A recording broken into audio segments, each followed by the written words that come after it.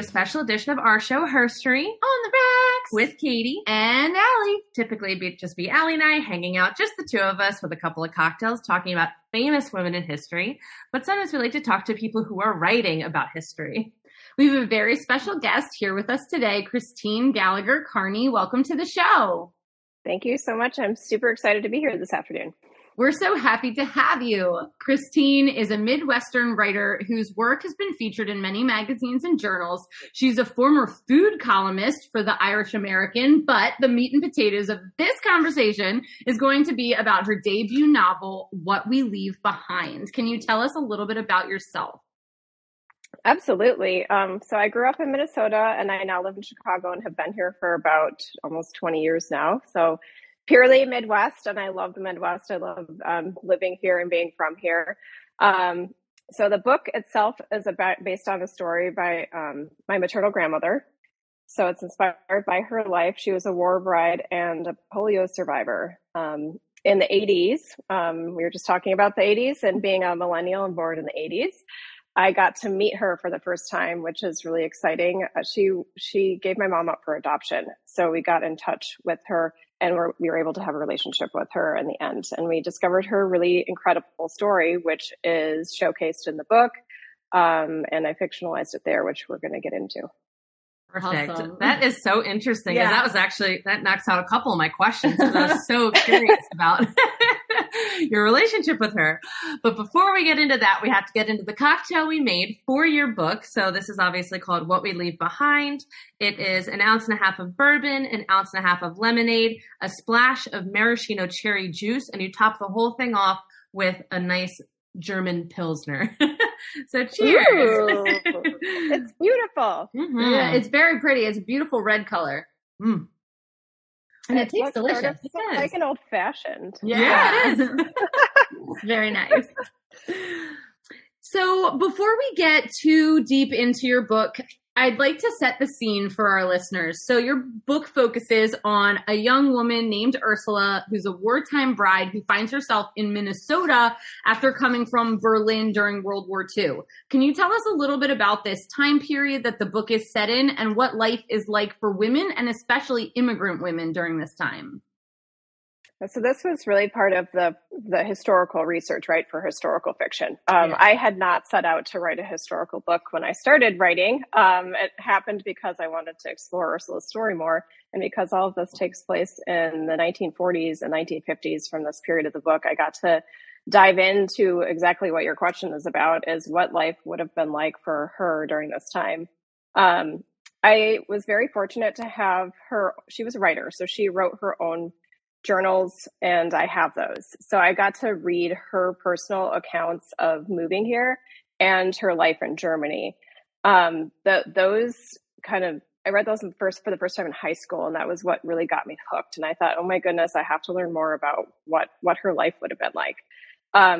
In Germany after the war, it was not great. I mean, it was bombed out. People were living in cellars. There was, just a huge lack of food.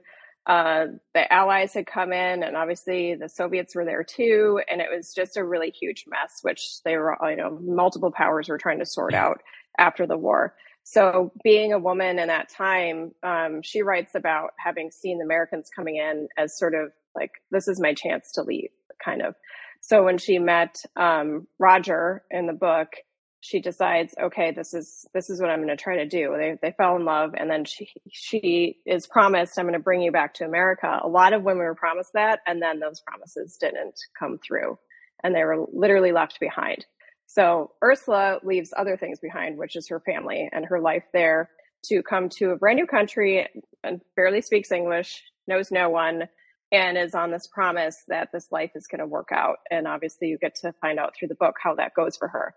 So I just tried to imagine just being in a new place. And I've traveled, and I don't know about the two of you, but being in a place where you don't speak the language really well and trying to orient yourself is just, it's hard, right? So putting herself in my shoes in as many instances as possible was really helpful in that. I also relied a lot on memoirs of that time period.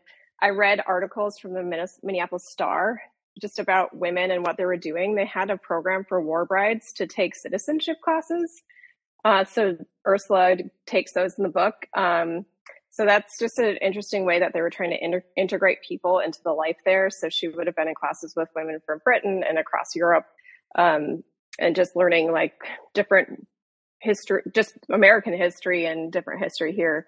And yeah, so I could go on for a very long time about that piece, but that's a start. Yeah. Well, and it's so interesting too that she is specifically from Germany. And like you say, in like the very beginning of the book, she's like kind of like thinking about it. She goes, I'm the enemy. Like I'm literally the person that this, like, I'm from the country that was the enemy in this war. So, I mean, when she comes to America, are people like openly hostile towards her? Is she really experiencing that? And did she do anything to try and like maybe mask that? Like I know my family was German and they tried to like change the spelling of their last name to kind of mask that a little bit. So did she do anything like that? So she ended up taking, in real life, I think she took her husband's name, I think, which is pretty traditional. So that masked some of it. And for her, she was just an interesting woman because she tried to figure out ways to fit in and connect with people. So for her, that was through her work, her art, which was crocheting and knitting. And she was also really curious in real life and in the book. So I think that helped her try to bridge cultures and understand what was going on, and also have a lot of empathy for the situation, but try to build that life that she was creating in the U.S. I read a lot about like them hating wiener dogs, and I have a wiener dog. Like there was a lot of, they like what you're talking about, a lot of anti-German sentiment, and she was very aware of that. I read about like the denazification process, where there was like American videos that were shown to the Germans after the war about what democracy should be like. So those things were really interesting to me. Plus, I got to read Ursula's account of that experience when the Americans came into Berlin. And she talked about, we knew it was the end because we listened to the Allied broadcasts, which had we got caught listening to those, we would have been they would have been in really big trouble for doing that. So she was already like, yeah, I know what's happening. It's not going well for Germany, and this is not going to end well for anyone. So it clearly doesn't, right? Like there's just like really bad. So for me, I just was curious about, how do you take a life that grew up in a place of war and create a new life in America? And I think throughout the book, it actually ends up haunting her quite a bit. So that's a challenge too. And I don't know if she ever, by the end of the book, ever really kind of gets over that, but she does grow and change as she tries to become what she thinks is an American. Yeah. You mentioned that she goes through having polio, and there's a lot of things that she is going through in her personal life. And Katie and I have a joint aunt who isn't necessarily a military bride, but she is like a military-based bride, like not a wartime bride, but met while they were overseas. And still today, we can see one of the things that she has to cope with is kind of like a little bit of loneliness. And it's been, 30, 40 years. How did you reflect that in the book, and how did Ursula deal with that? To me, in part 2, that's where she gets to come alive a little bit more. So she starts making friends in part 1, where she's getting connected with other war brides, which is a way for her to create community. But when she gets polio, she goes into the hospital and meets one of her best friends that she has for life. And that is actually a reflection of what actually happened in real life. That was one of her best friends that she carried with her through all those years afterward. And I think for her to be able to meet someone and have a connection like that, where it was almost like that intensive, just an everyday experience with someone, where she's literally living and sharing a room with this person for 9 months. Mm-hmm. And that bond that she creates in that space sustains her and enables her to keep going, which I love, because for me, I have so many strong female friendships in my life, and they sustain me in so many ways. And I don't think that's represented often enough in books. And then there's the mean girl stereotype, or women can't get along and all this. And that really aggravates me, because that is not my experience. And I know it's not the experience of so many other women. So to be able to actually write that into this book was really exciting. And knowing it's based on a little bit of her real life is really neat too. Mm-hmm. When going through her story and kind of figuring out what you wanted to include and what you wanted to change, what was that decision-making process like? Yeah. So there was a point where I had to decide to get to know the Ursula who I was meeting and meet her on the page. Mm.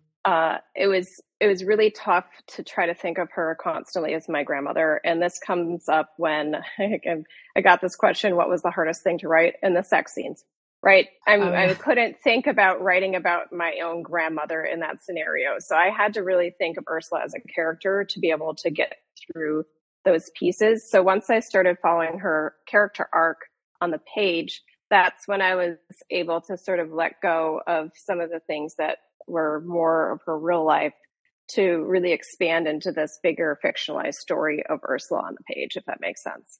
Absolutely. Yeah. Do you think there's things that Ursula dealt with in her story as a woman in the United States that women are still dealing with today? Oh, gosh. So the biggest thing that I see is that Ursula took a chance on two different men and it didn't work out. And so there's this idea that somehow, like in a heteronormative situation, that women are going to be able to move forward and grow their lives. And it sometimes happens, but a lot of times I think women are left stranded. After Roger dies in the book, she has to pick up the pieces and figure out, how am I even going to have money to support myself, because he was such a big provider. And she was a hard worker too. She wanted to work, but because of the restrictions for women in work at the time, and I mean, this is pre-women being able to have bank accounts in their name, right? So the idea that she's going to yoke herself to another man to try to find some way forward, she probably knows is a failing recipe for success in her life, but what other options are there for her? And they're just not a lot. So yeah, I think that seems kind of universal, because that to me doesn't seem to have gone away. Yep, absolutely. In a lot of ways. And I'm so curious as to, you said in the intro that you actually met your grandmother a little bit later on in life. She wasn't this person that you necessarily grew up with, going to Easter dinner or whatever with every year. So what was the meeting process like for you? And, was it a shock to finally find her? So I was 7 years old. And this is what's interesting. I tried to write that experience of meeting her in a memoir class. Mm-hmm. And I realized really quickly that this was going to be 3 pages. My memory from that time is very limited, but I have some very strong visual experiences of, she ended up in the desert and outside of Arizona, kind of living in this hobbled together house with plywood walls. And she had taken catalogs with flowers and cut the flowers out very carefully and glued them to the wall to make wallpaper. And my mom told me, and I don't remember this, that she gave us the scissor to be able to cut out our own flowers and glue a flower to her wall. So even at that point in her life, she was still in a place of a pretty big struggle. And she had, again, found another man to live with to try to get by. And that, I think, it just really, it stayed with me to this day, to see her in the impoverished state. But she was also so fierce, and the woman that I actually got to know, over the next 10 years, she passed away in 1998. So we exchanged letters back and forth and had a relationship that way. She was a really great pen pal. But yeah, that as a child really has just always hung with me as a really clear image of, wow, this woman has been through a lot in her life. And what kinds of conversations are you hoping to start with this book when people sit down to read it? What are their takeaways? What are the things that you want people to realize, both about the fictional character and about the women who are living in the United States who have gone through similar stories? So I hope people have a curiosity about their past and are able to dig in and look at it, even if it's, you don't have to go write a book about it, but maybe you look a little deeper past your family tree. In a lot of ways, this started as a project in high school because I think many of us have to get sent off and they say, explore your family tree if you can. And then you start asking around, well, who is this and what was going on here? And in high school, I knew my mom had been adopted. And that's when she ended up pulling out the original typewritten manuscripts and handed them to me. And I was old enough to read them because some of the content in there is pretty, it's not for, younger than probably 16. It's tough to read. So for me, it's just really an opportunity to discover the things about your past, even if they're hard. This, in a lot of ways, is not an easy story, right? And oftentimes, in the research that I was doing, families will cover up family stories where there is somebody who has a disability.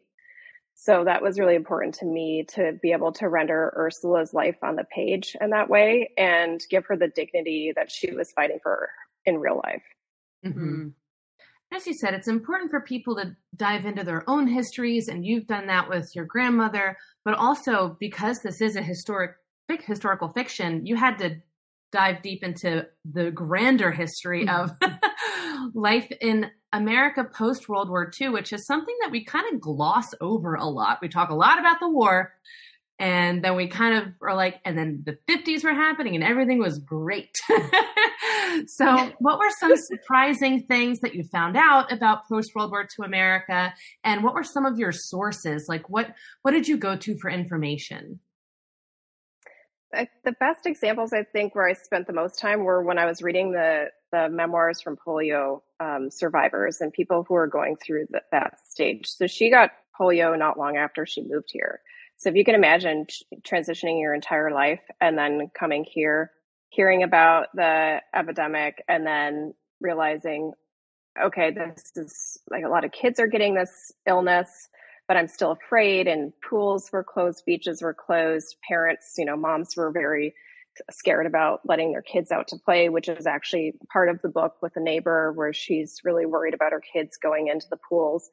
And so for her to just land someplace and then already be faced with something else that's kind of scary was very weird to write during COVID, because I was writing a lot of this during our pandemic in our lifetime. I did get a Sears catalog from the time because I was wondering about, to me, there's just as a big example of America and materialism and the just capitalism as it's about to really take off. And you can buy like the washing machine, an iron, an electric razor. There were just so many wild things that you could buy in the catalog. And I was thinking about Ursula, and I think this made the book because sometimes I cut stuff because I wanted to put so much stuff in, but that she's paging through this trying to find a nightgown.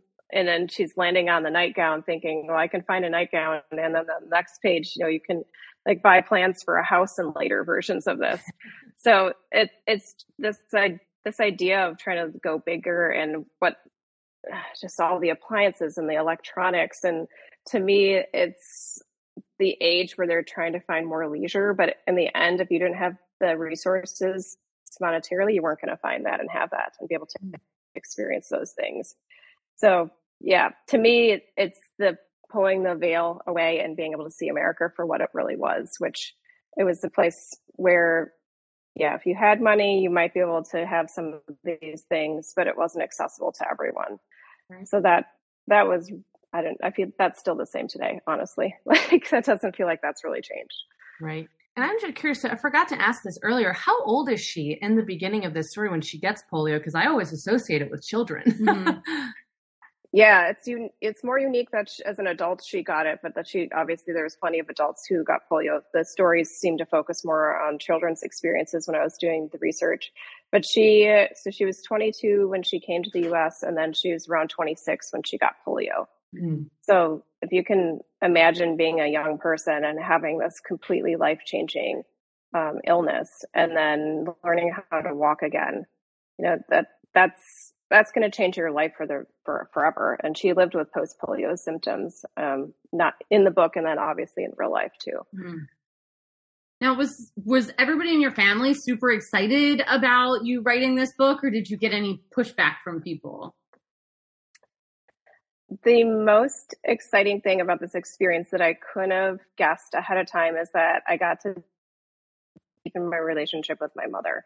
Mm. So she got excited about the opportunity to get to know her mother more in the process of the research. And she's really curious and she likes to do research too. She's the one who got us excited about reading as kids and always take us to the library. So anytime I'd have something that I'd need looked up that I wasn't already looking up or I needed extra hands, I'd be on the texting my mom, hey mom, can you look this up? Like did the radio broadcast through the night in the 40s for one, but it's just really random things. How much did a piece of chicken cost at a pound? Stuff that's relevant to the book, but also just really kind of random, but still important to making sure the historical accuracy is there and it feels authentic. Mm-hmm. So out of that, after she read the manuscript for the first time, she told me that she finally understood as an adoptee why Ursula gave her up for adoption. It's a common question for adoptees to ask, why was I given up? And she knew practically in some ways why she was, but until she read the fictionalized version, she really didn't have an understanding of how difficult it would have been for Ursula to go to keep her and try to raise her in the circumstances that she was in. So that's a gift that I got to give my mom and did not expect that at all. And if I've done anything with this book, that's enough for me. Yeah, that's an incredible gift. I never even thought about that. So touching. Yeah. Were there any things that came up in the research that you and your mom were kind of like, oh, wow, even though like, you know, your mom didn't grow up with her, was she like, oh, that's why I do that? Like any kind of like little phrases or anything weird like that may have even been passed through? I don't know if there's phrases. I think maybe in temperament, they're just very persistent, but very curious, and they will face a challenge head on. Mm-hmm. I think that's definitely come through as we work together on this. Sure. Well, this has been an absolute treat. We've loved talking to you, and we hope our listeners are so excited to dive into this book. It came out in July, so it is rearing and ready to go. Can you tell everybody where they can find you, where they can find this book, and where they can follow you online? Absolutely. So my website's ChristineGallagherKearney.com. You can also follow me on Instagram, and my handle is CGallagherKearney. And I'd like to let everyone know who's in a book club that if you're interested in having me come on a Zoom and chat, I'm happy to do that. You can just message me through my website. And I'm just really excited for anyone supporting local bookstores. You can ask your local bookstore to order it, or you can order through bookshop.org. You can obviously get it through Amazon, but support local booksellers. They need us and we need them. Yeah. Absolutely. Oh, perfect. What a great recommendation too. I hadn't even thought about book clubs. Yeah. Reaching out. That's such a great recommendation. So thank you again. This was a blast, and we can't wait to see what family secrets you uncover next. Thank you both so much. It's been a pleasure. Of course.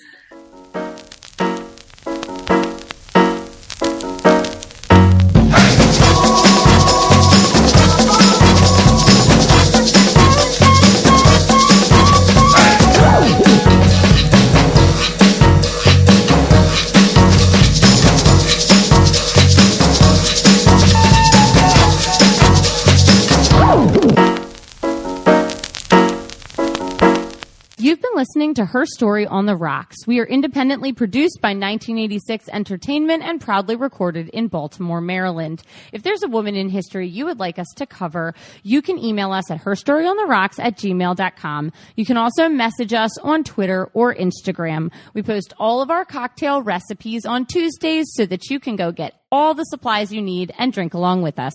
See you next week. Bye.